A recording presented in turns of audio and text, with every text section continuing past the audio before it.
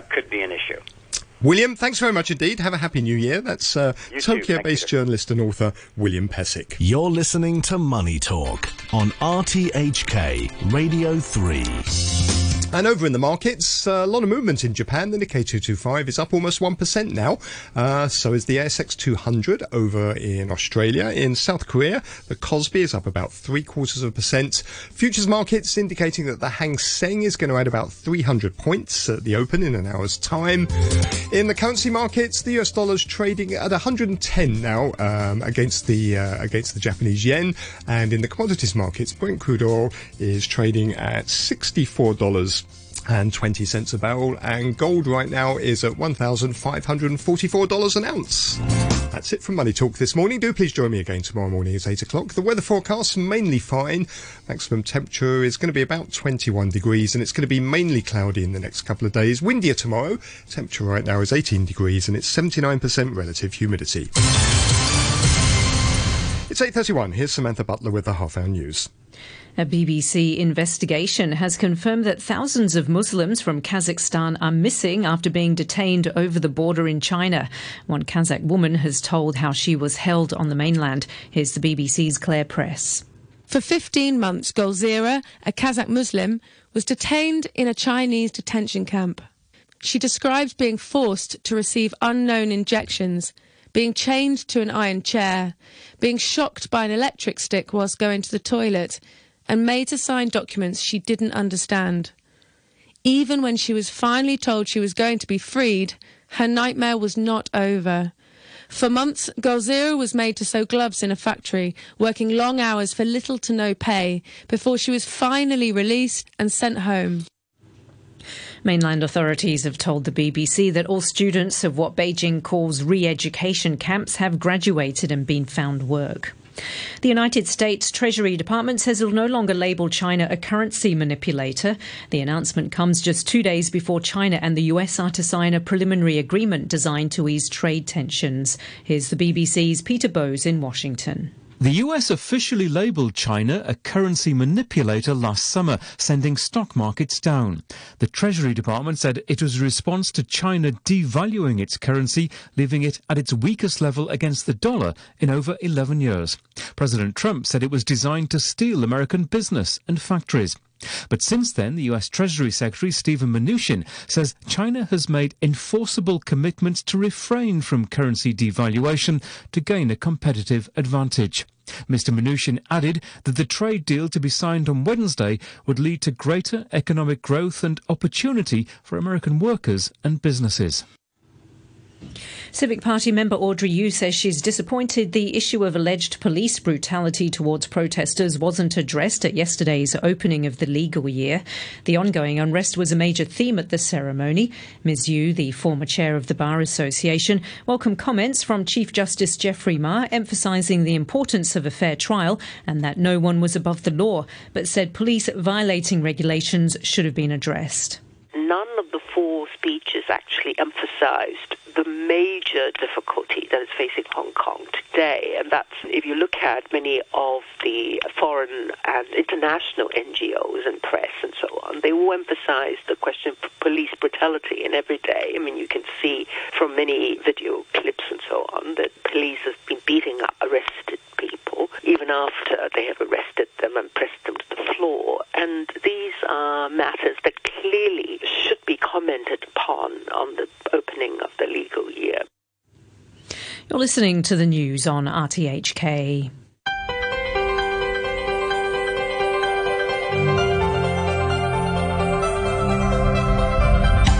Good morning. Welcome to Backchat. I'm Hugh Chiverton, your co-host today. Ada Wong. Ada, good morning to you. Good morning, Hugh. And we're talking today about the new legal year and the observations made yesterday by leading members of the judiciary in Hong Kong. The Chief Justice stressed that it's wrong to think that other people's rights, or even the rights of the community as a whole, should be regarded as less important than one's own. And he said that to cope with a large number of recent cases more expeditiously, a task force had been operating and had been set up. The Secretary for Justice said that when unchecked acts of violence prevail, it will be rule of the mob, not rule of law.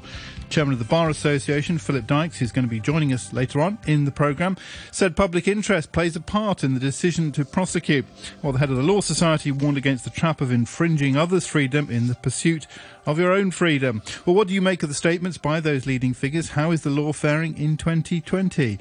Let us know your thoughts. You can leave a message on our Facebook page, Backchat and RTHK Radio 3. You can email us, backchat@rthk.hk, or call us.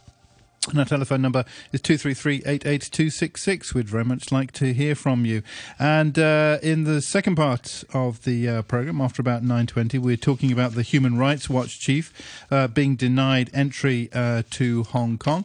Legislator Junius Ho will be joining us for that, along with the spokesperson from Hong Kong Human Rights Monitor. If you've got any thoughts on that, again, drop us a line, backchat@rthk.hk, or give us a call, 233-88266. We've got a couple of emails already on the issue of Human Rights Watch, and a couple on other issues just related to earlier discussions.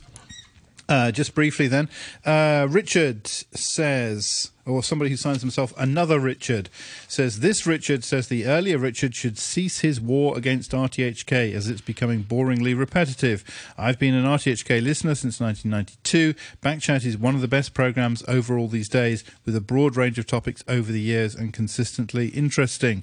My only criticism of RTHK is that a number of problems these days focus on the trivia of modern life, but then I redial to commercial radio and just have music in the background. That comes from another radio. I don't know what, another Richard, I don't know what you mean, Richard, by saying that Backchat is one of the best programmes overall these days. It's far and away the best. Thomas says, Dear Backchat, Taiwan elections and the Hong Kong time factor. Today, one country, two systems is history for Taiwan. Taiwan's people had the opportunity to express their views on this idea. The recent elections have shown quite clearly what the Taiwanese think of the idea. The Hong Kong people were not given a vote on one country, two systems, and apparently will not be given a vote on this in future. This, in the eyes of Hong Kong authorities, everyone who ridicules the system is undermining the government. Subversion will carry a long prison sentence. This is the result of the so-called handover, namely handing over the people of Hong Kong to someone else. I call it modern human trafficking under cover of the rule of law. The promise of 50 years unchanged was anyway ridiculous. Hong Kong people, Hong Kong City and its people cannot be frozen in a time warp. Who can be surprised we have demonstrations in Hong Kong? Everyone now realises that time is of essence, because long before 2047 there will be no more demonstrations in Hong Kong. When did one hear the last time of demonstrations in China? Hong Kong is not even a trial case of one country, two systems. Hong Kong, in respect of democracy, is a 2047 basket case. The Taiwanese have understood all of that. That observation from Thomas relating to our discussion yesterday about Taiwan. Joining us for today's discussion of the Hong Kong legal year, the past year, and the coming year, we're joined now by Senior Counsel and Civic Party member Alan Leung, and Suya Deva, Associate Professor in the School of Law at City University of Hong Kong, and later, as I say, Philip Dykes will be joining us after the news at 9.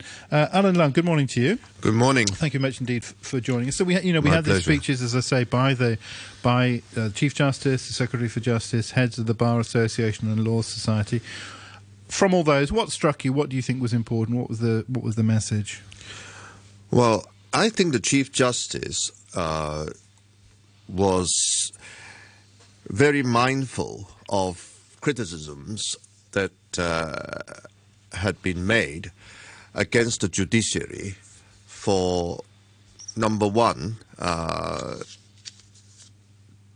dragging its feet and not cooperative enough to bring order and peace to Hong Kong. And he, I think, must be also mindful of some criticisms from especially pro-Beijing camp that judges were too lenient, prosecutions were delayed, and so I think it was mostly because of his mindfulness of these two matters that he made the speech yesterday. You obviously are aware that the Chief Justice gave us a thesis on what is justice and how justice should be administered, and also the importance of fair trial.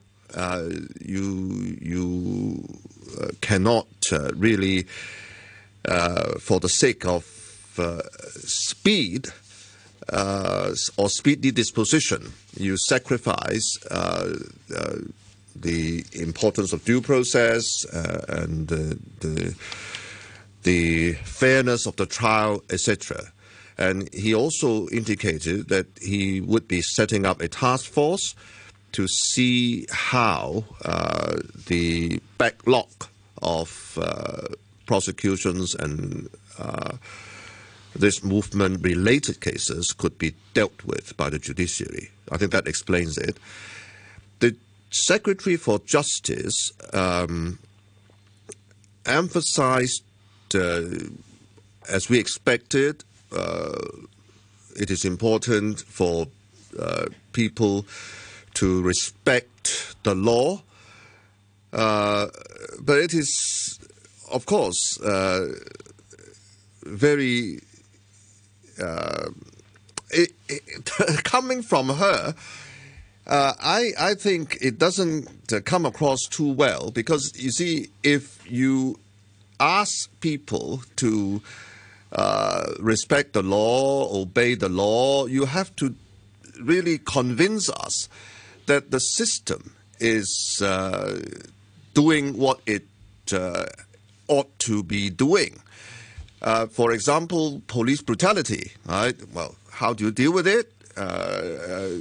It seems that agents provocateurs who were caught on camera and photographs passing themselves off as protesters were responsible for many criminal damage, and we saw our young people, demonstrators, being unjustifiably, brutally assaulted. And why are you not doing things about it? And the backlog, we have now actually arrested, I think, nearly 8,000 people. 7,000? Yeah, 7,000 people, but only about 15 and certainly less than 20% have been prosecuted. Why is that? And also some comments coming from judges hearing those cases really also call for some response from the Secretary for Justice. For example, judges say, well, why are you not putting your house in order before you bring the cases before us? Some very elementary, fundamental matters like having obtained some certificates from the Secretary for Justice, from the Department of Justice, before you can prosecute for possession of ammunition charges, etc. So I think the Secretary for Justice's speech, while not unexpected, is very, in a way, disappointing. Of course, Philip Dykes, who would be joining us in about 16, 17 minutes' time, his speech attracted some controversy because he was suggesting that, in short, amnesty is possible. You don't have to prosecute each and every one of the 7,000 cases. Actually, we know that some arrested were actually kai fongs going down to the streets for some snacks before bed, and they were arrested and indiscriminately attacked. So I think those are the main gist that I took away from the three speeches yesterday. Alan, on the setting up of a task force to study how the Hong Kong courts can cope with the increased volume of cases, what do you expect the task force can do? As the Chief Justice already hinted, one possibility is to have judges sitting longer hours so that they could deal with more cases. So that is one thing. Another possibility, I think, maybe is to invite some retired magistrates or judges to sit so as to help clear the backlog. But I would you support that? Well, insofar as due process is observed and fair trial is guaranteed, there will be no cutting of corners, and you will not, in the name of speedy disposal, you sacrifice the due process. That I think is all right. But you really have to deal with the accumulated number of cases, because you must have heard about justice delayed is justice denied. So you can't sit on it for too long. And also it really puts pressure on the Secretary for Justice to make up her mind as to whether she is really serious about prosecuting each and every one of those cases of arrestees, of people arrested. In fact, yesterday, Philip Dykes also highlighted the fact that in the criminal prosecution guidelines published by the Department of Justice, you have to have satisfied at least two very important tests before a criminal prosecution should go ahead. Number one is, of course, you have enough of evidence to prove the charge and indictment beyond reasonable doubt. And secondly, that the Secretary for Justice must be satisfied that by bringing those prosecutions, it would be in the public interest to do so. All right. Surya Deva, good morning to you, Associate Professor in the School of Law at City University, also co-host occasionally on Backchat. Good morning to you. And thanks for joining us once again. One common theme made by quite a few of the speakers was this idea that the people who think that they are fighting for the rule of law by breaking the law are fooling themselves, that there is an inherent contradiction if you go out on the streets and smash things up or smash people up in defence of law. That doesn't make any sense at all. Do you take that point? Do you agree with that? Do you recognise that? Yes, I think we should understand what rule of law really means. So there are formal conceptions, very strict, just follow the law, what is there, and there is more fair and substantive conception of rule of law. And under the substantive conception of rule of law, civil disobedience and protest is very much legitimate if the legal process and the laws are unfair or unjust. But I think the violence cannot be part of civil disobedience. So I think the protest by people on the street can be justified in defense of rule of law, and they are totally in line with rule of law. But I think it may not be possible to justify violence in those situations. So I think we need to make a distinction between that. What about the fact that now we have many cases, apart from extending court hours and appointing more judges, what do you think could be, other solutions to cope with all these increased cases? The real issue here is that we don't have a real law and order situation in Hong Kong. The real crisis that we have is a political crisis. It's a governance crisis that we have. So, of course, we have about close to 7,000 people that have been arrested, and many of these, or some of these at least, may be prosecuted. So the judicial system has to take cognizance of it, and they may need additional resources and all this. But I think, for me, the real crisis is that we have to address the underlying causes of this governance crisis that 2019 saw in Hong Kong. And unless the government is really serious about it, the local government here as well as the Chinese authorities, including liaison office here. I think this structural issues, if they're not addressed, then the rule of law crisis in Hong Kong will continue. So, of course, the judiciary here can deal with by taking some ad hoc measures, whether it is extending the hours of the court or hiring retired magistrates.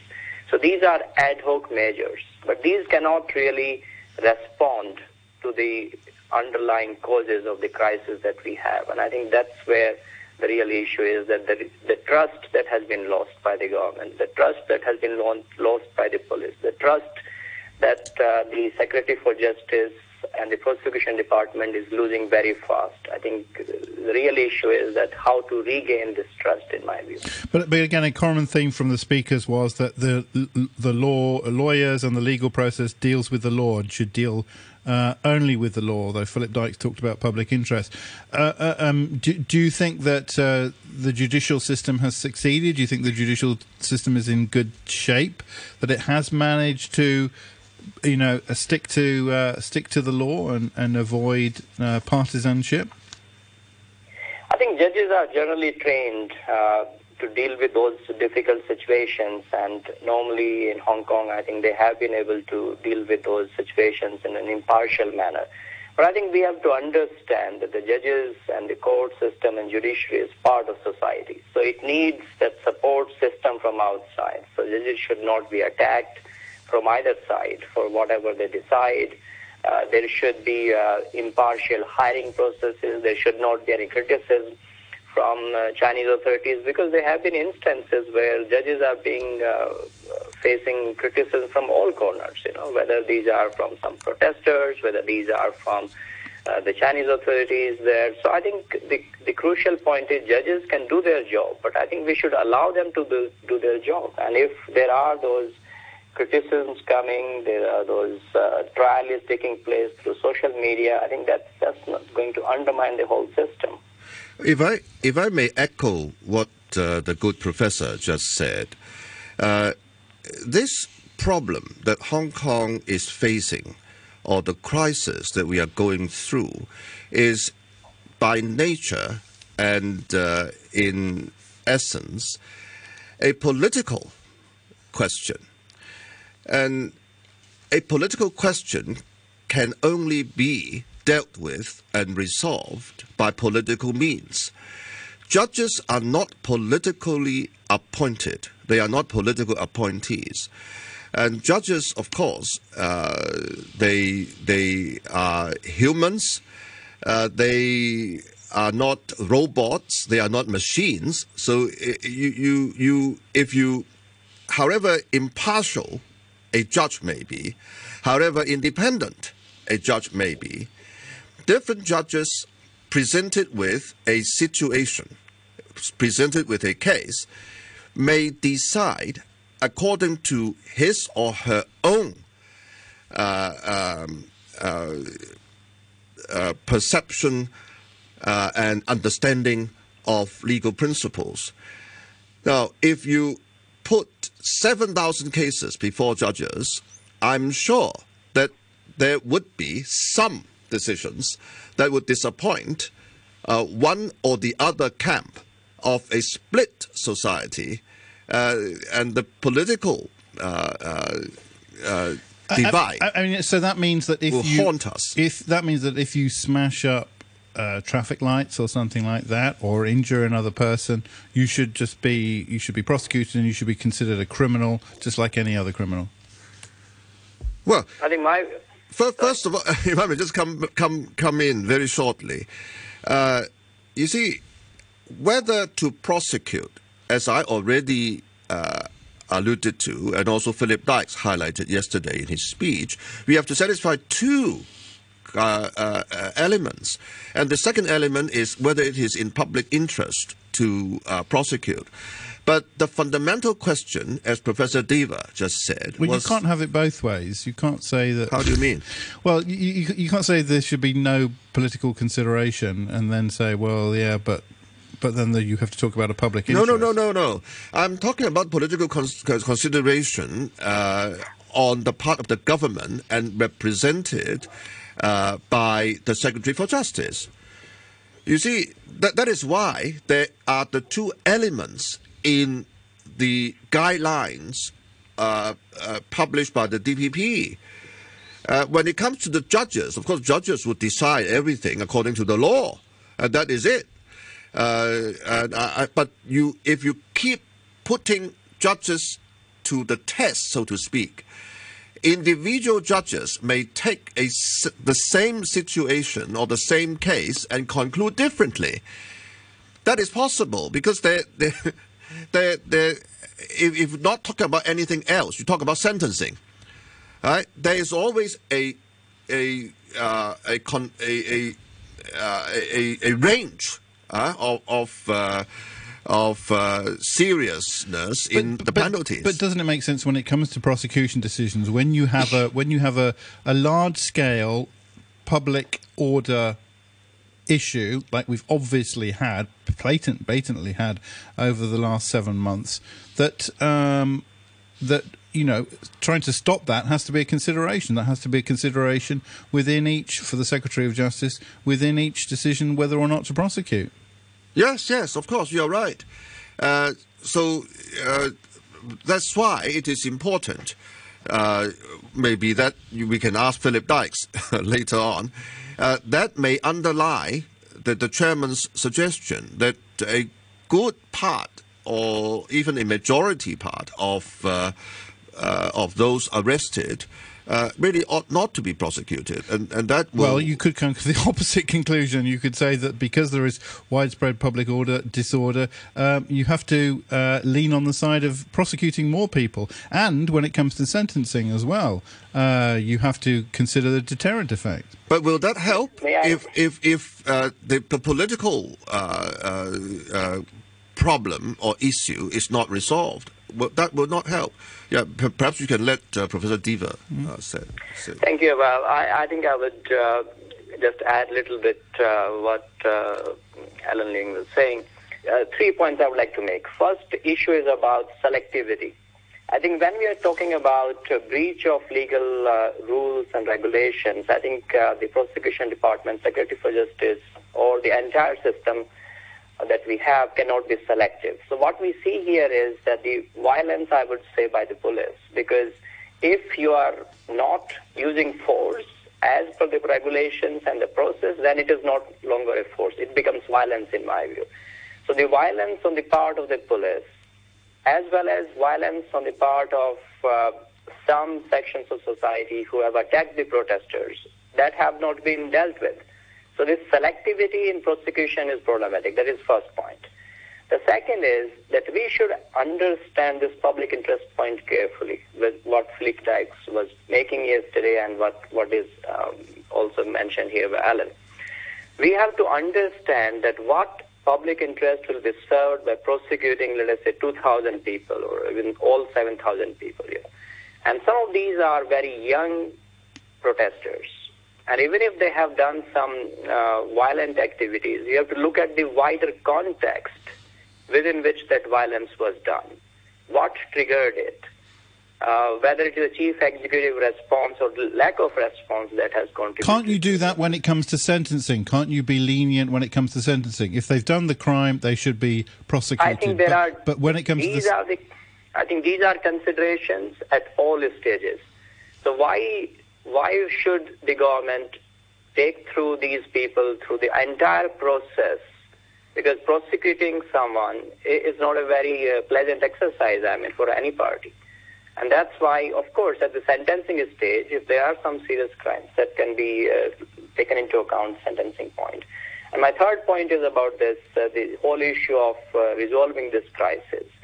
So it could be very much in line with rule of law if the government comes up with a proposal that, okay, we are going to provide some kind of, let us say, non-prosecution for most of the young offenders.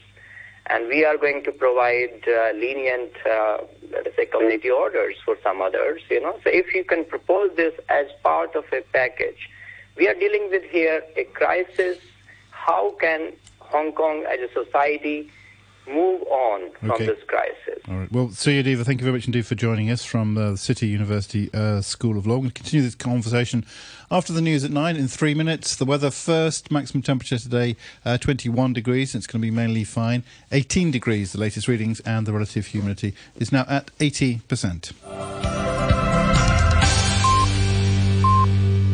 We see that all students of what Beijing calls re-education camps have graduated and been found work. You're listening to the news on RTHK. Welcome back. This is Backchat on a Tuesday morning with Ada Wong and me, Hugh Chiverton. We're talking about the Hong Kong legal new year with those key speeches yesterday by members of the judiciary, the Secretary for Justice, the Chief Justice and the heads of the Bar Association and the Law Society. What do you think? We want to hear your comments, your response. You can email us, backchat@rthk.hk. We'll read out your comments. Or you can comment on our Facebook page, Backchat on RTHK Radio 3. Or you can give us a call, 233-88266. Later, we're also going to be talking about that decision not to allow the head of Human Rights Watch to come into Hong Kong. Junius Ho joining us for that portion. Again, if you want to talk to him or talk on that topic to the people of Hong Kong, then give us a call, 233-88266. We'll also be talking to someone from Human Rights Monitor. Joining us now, we have Alan Leung, the senior counsel with the senior counsellor and also a member of the Civic Party. And we're also joined now by the chairman of the Hong Kong Bar Association, Philip Dykes. If you want to talk to him, pick up the phone, 233-88266. Okay, here's some comment from listeners. Mike says, the speaker's slow, deliberate presentation reminds me of lawyers speaking in court when the judge has to write everything down. Get with it and say what you want to say quickly. We can process it. And Bowen says, Dear Backchat, in her speech at the opening of the new legal year yesterday, Theresa Chang referred to the danger of the rule of mob replacing the rule of law. The irony is that when the police brutalise people who have already been brought under control, when they shoot canisters of tear gas at people attending lawful marches who are behaving peacefully, when they shoot rubber bullets at people in their face, the police constitute the mob. That comes from Bowen. And Drake says, while I respect Chief Justice Geoffrey Ma's reassurance on fair trial and the rule of law, I must sadly point out that the courts can only do as much as the courts could do. If he looked beyond the courtroom, he would not be surprised to find on multiple occasions police officers protesting pro-government attackers, then set them free on the spot. When the police do not execute their duty fairly, the Department of Justice can't process with enough evidence. When the DOJ don't have a case, the courts can't do anything about it either. For instance, the organic farmer who went straight up the live streaming camera and attacked the Stan News reporter in Yuen Long isn't arrested. Justice Ma could guarantee that everyone being brought to the court would receive fair trial. Judges are powerless as to who is being brought before the court. In that case, we might not have rule of law after all. That comes from Drake. And a comment on our Facebook page. Mr. Dykes, you might want to respond to this. Darren on our Facebook says, what is the biggest threat to the rule of law? Is it when Philip Dykes judge says statements about even if there is evidence from the police to prosecute, in the main good character people who have been charged should be looked at differently, not as lawbreakers? If that is the case, where do we draw the line? So that comes from Darren. Mr. Dykes, there seems to be a kind of a big difference in your speech compared to the other people. The other people were very keen to kind of stress the impartiality of the legal process and how the law should consider the law and nothing but the law. But you drag in the public interest. Do you feel you're kind of out of step somewhat? That's part of the domain of the Secretary of Justice. Discretion as to who should be prosecuted and for what offences is one that takes into account the public interest. And it's the fact that for every case that is thought to be evidence that could take a case to court, there does not have to be a prosecution. It would, if you were to prosecute in every case where there is evidence to support a prosecution, you'd have an unremittingly harsh regime. That's why the courts emphasise that the first step is to see whether or not there is enough evidence to prosecute. The second step is to assess what is the public interest and whether or not prosecution is warranted in those particular cases. So I'm saying nothing different from what the Secretary of Justice would say herself. Indeed, her policy on public interest is explained in the prosecution code on taking action in prosecutions. So there's nothing in there. So are you thinking about, amnesty or binding over? Or... No, I'm not thinking about amnesty. Every case where there is sufficient evidence to bring a case before court, the question is, do I have to bring the case before court? Is there a good reason not to do so? That's part of every decision to prosecute. So could some binding over situation be considered? Yeah, that's an alternative to proceeding with a full prosecution, certainly. A caution, binding over, no action at all. Yeah. You mentioned that, those who have committed non-violent crimes, so you're probably just thinking about unlawful assembly or similar charges. Yes, they will probably make it the bulk of the cases that have been subject to arrest. And it would be for the Department of Justice to decide whether or not it's in the public interest to proceed only when the only evidence in the case is for that offence, nothing more. You say of those people who have been charged with lesser public order offences, this incredibly sweeping statement. They are all of them in the main of good character. First of all, is that relevant? And second of all, how on earth do you know whether they're of good character or not? I didn't say all of them are of good character. I said they are all of them in the main of good character. Yeah. Sorry? Well, that's a very sweeping assessment. And also, what does it matter whether they're of good character or not? If you look at the prosecution guide to proceeding with the prosecution, whether or not a person has a previous record, it might be something taken into account. What, when it comes to a prosecution? Yes. Is that written down somewhere? Sorry? That's written down. You will find it in the prosecution code. You hard regard a person's character and antecedents. So a whole variety of matters that are taken into account, including a person's background and character. It doesn't say people in many cases, but it's something that can be taken into account. Okay, some comments now, Alan Leung, you might want to respond to. First of all, this is from a comment from Toby, who is a policeman, serving policeman. Toby says, Alan Leung, as a lawyer, should know that there are only allegations of wrongdoing by police officers. He cannot state that the police have been responsible for brutality without evidence and a trial. Second, he made unsubstantiated claims that we had agents provocateurs who were caught committing acts of criminal damage. We send undercover officers to observe and take enforcement action. We do not send officers to commit any crimes. Where is his evidence of this? Or is he simply putting his interpretation in a video clip and deciding that his biased point of view is supported by what he wants to see? That comes from Toby. Mr. Leung?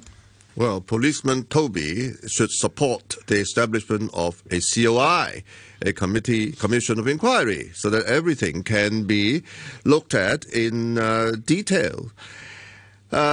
But I really would want to come back on one or 2 points. Number one is that although I do not know personally each and every one of those 7,000 who have been arrested, but at least we can be sure a good majority of those were not committing the so-called crimes for personal gain or selfish interest.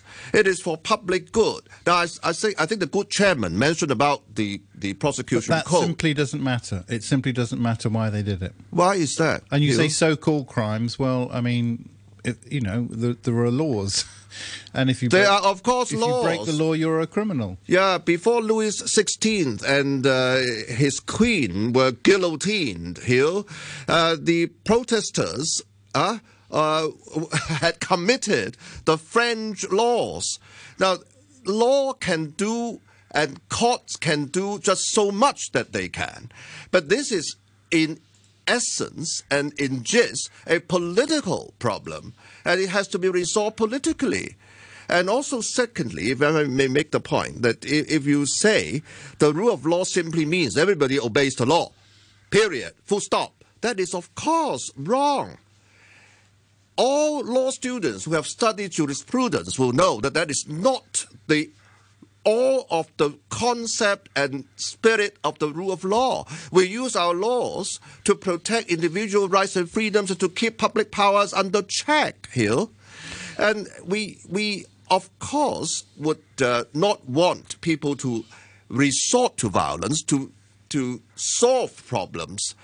But you have to do something in the political system, in the institutions, to make resort to violence not necessary. You see, and this burden falls on those who are in power.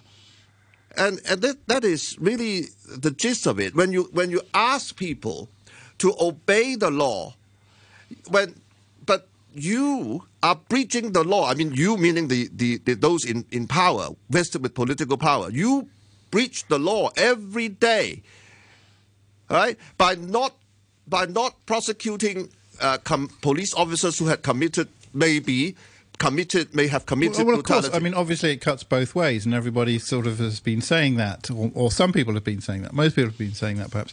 And you have to. And so, when you talk about public interest or good character or previous convictions or their motivation or they're doing it for the public good, these things, when it comes to the judicial process, should not be a consideration, should not be the part of weighing up whether if somebody breaks the law, they break the law and they get an appropriate punishment. Well, that's why Philip Dykes, our chairman, is suggesting that perhaps the Department of Justice could consider not bringing those cases before our judges.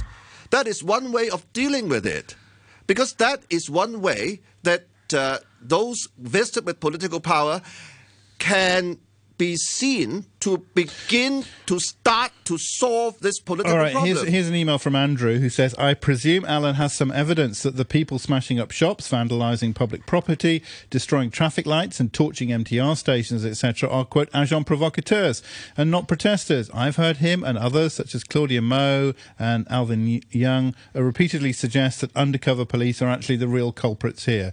So, Alan, it was the police or agents acting for the government that burned themselves with acid. It was the police throwing petrol bombs at themselves. It was the police that stove that man's head in with a drain cover and set another alight. It was the police spraying people's faces with black paint before punching and kicking them unconscious behind a shield of umbrellas. Perhaps you need to adjust your tin-foil hat, Alan. It's so tight it's clearly cutting off the circulation to your head. That's actually by far the most charitable explanation I can come up with for the way that you continue to stoke and add fire to this hatred.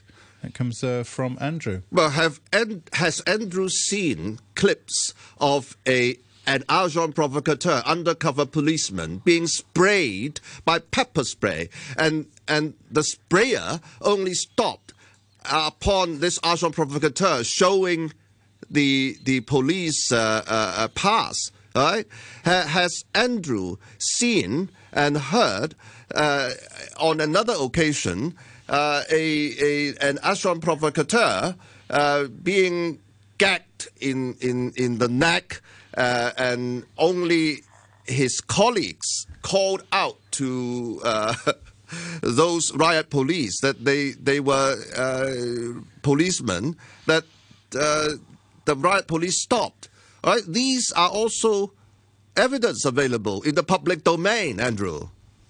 All right, Philip Dykes, what do you think of this proposal to extend the sitting sessions for judges to deal with this backlog? Because it is going to be very, very sizable, isn't it, of cases? Yeah, well, I as I said yesterday, I'm concerned about the resource implications for the profession if the judiciary has to adopt extraordinary measures to process these cases, clearly my members would have to respond to that. It's something that I have thought about, and that's why I mentioned it in my speech yesterday, because I can see that trials, if there are several thousand prosecutions, and they occur simultaneously, it will stretch the demands on my members who do such work.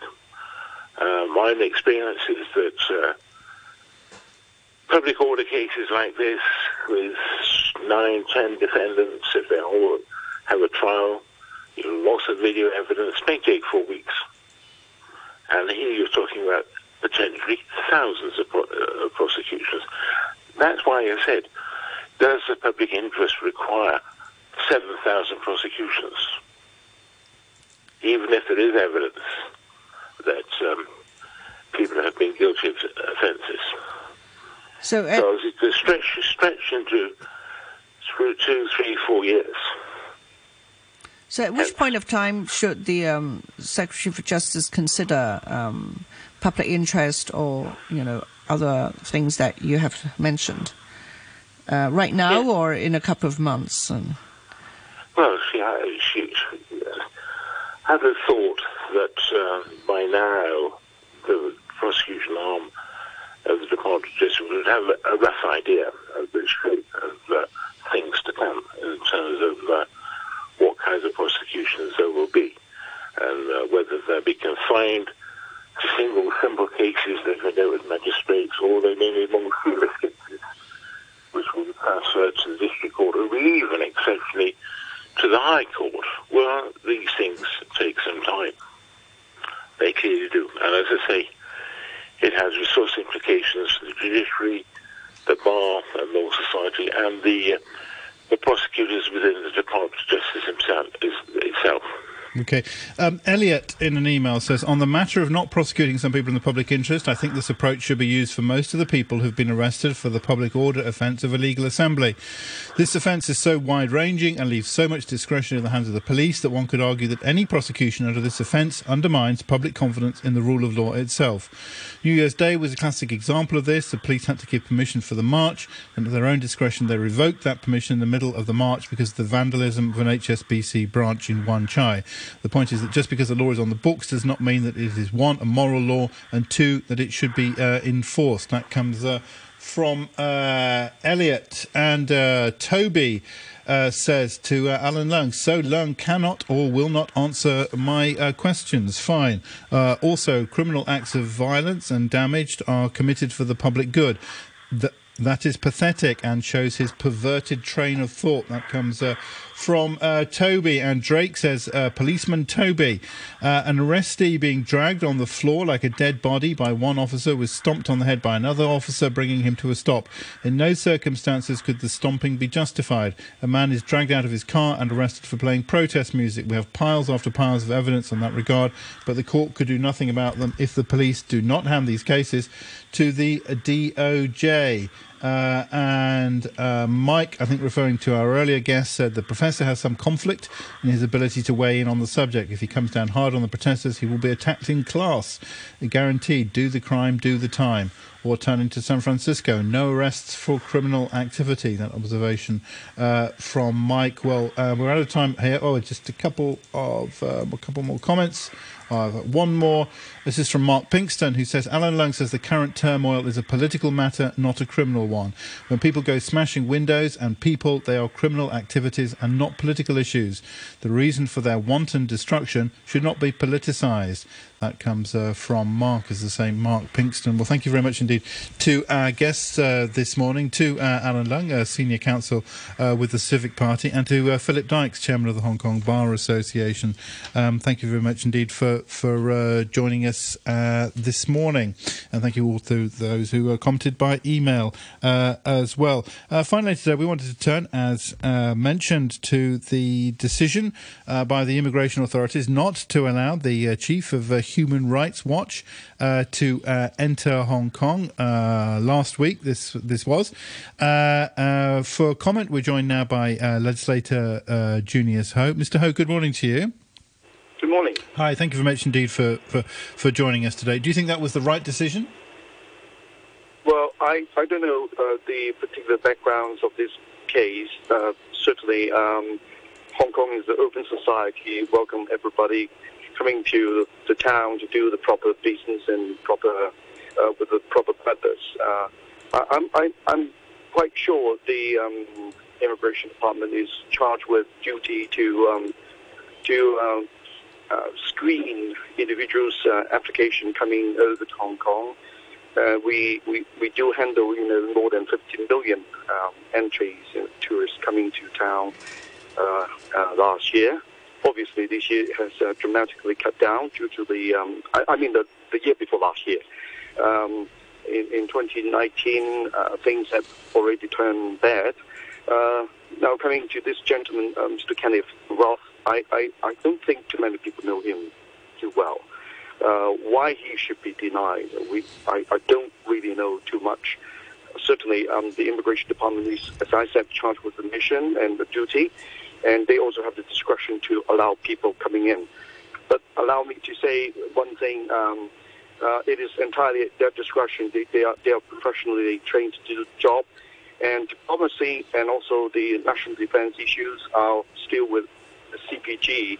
Hong Kong SAR is charged and delegated with or empowered to admit the entry of any person into Hong Kong, so long as all these individuals are not coming over to cause trouble or cause embarrassment in Hong Kong. Junius, I understand that the Immigration Department did not really give a reason to Kenneth Roth on rejecting him entry. I'm just looking at Roth, who said that despite my probing, the Hong Kong immigration authorities would say only and repeatedly that they were barring me for immigration reasons. Yeah. Is that a bit vague? Should our government department tell people exactly why they were not allowed in? Maybe vague. As I said, I do not know the particular details of this individual case too well. I just want to comment on things individually. I just want to comment things on generally. I believe the Immigration Department is not owing any duty to explain the reason why any people are to be rejected from Hong Kong. They are not as of right coming to Hong Kong. It is entirely a discretion. Is a diplomatic matter arrangement between countries for admitting any citizens or residents from the other country into another country. So it is not a rare occasion. But of course, it does not happen to high-profile people, maybe too often. But coming back to another example that happened in November 2014, when Sir Richard Otway, the chairman of the Committee on Foreign Affairs, trying to come over to Hong Kong in purport of supervising or reviewing the conduct or performance of the Foreign Office, the Consul General in Hong Kong, at the sensitive times when we had the Occupy Central way back in November 2014. And he and his fellow committee members were rejected and were actually informed by the Chinese embassy before they're coming over. So it is not a so-called anything particular. It applies to every country, including the states. If someone says, I'm a Muslim, I'm going to run a big forum in the state, which may cause trouble to other religions, and the State Department is fully entitled to reject this sort of the imminent threat or the potential trouble that may be created or generated by this sort of forum. So it's one's country's own discretion. It has no obligation to explain to anybody when they were rejected entry. In some countries, I would say even in many countries, this was portrayed very negatively. I mean, this did not make Hong Kong look good in lots of places, because this person who's from a human rights NGO was coming into Hong Kong to launch an international report and wasn't even allowed to enter, and he's been allowed to enter in the past. So in many respects, it didn't make us look good. Aren't you concerned about that? Yeah, of course I do, and on balance, I'm concerned about with all the things that may be bad mouthing Hong Kong and also China. So as I said, I do not know too much about the particular background of this, but according to the report, it says this gentleman was about to come to Hong Kong to launch his report, as you state, and criticizing China for undermining the human rights, especially in Xinjiang area. Then that aroused my interest. If that be the case, then why coming to Hong Kong? And armed with this sort of the adverse comments in the first place, if he could do it, back in New York, he might just do it. But why coming to the front garden of China, or the backyard of China? And I would think that if commenting China for undermining the human rights, especially in Xinjiang, if he dared, he should have gone to Xinjiang, right to that area. Are you saying that people who criticise China should not be allowed into Hong Kong? No, that's not my point. But it's entirely up to the authority to assess the situation.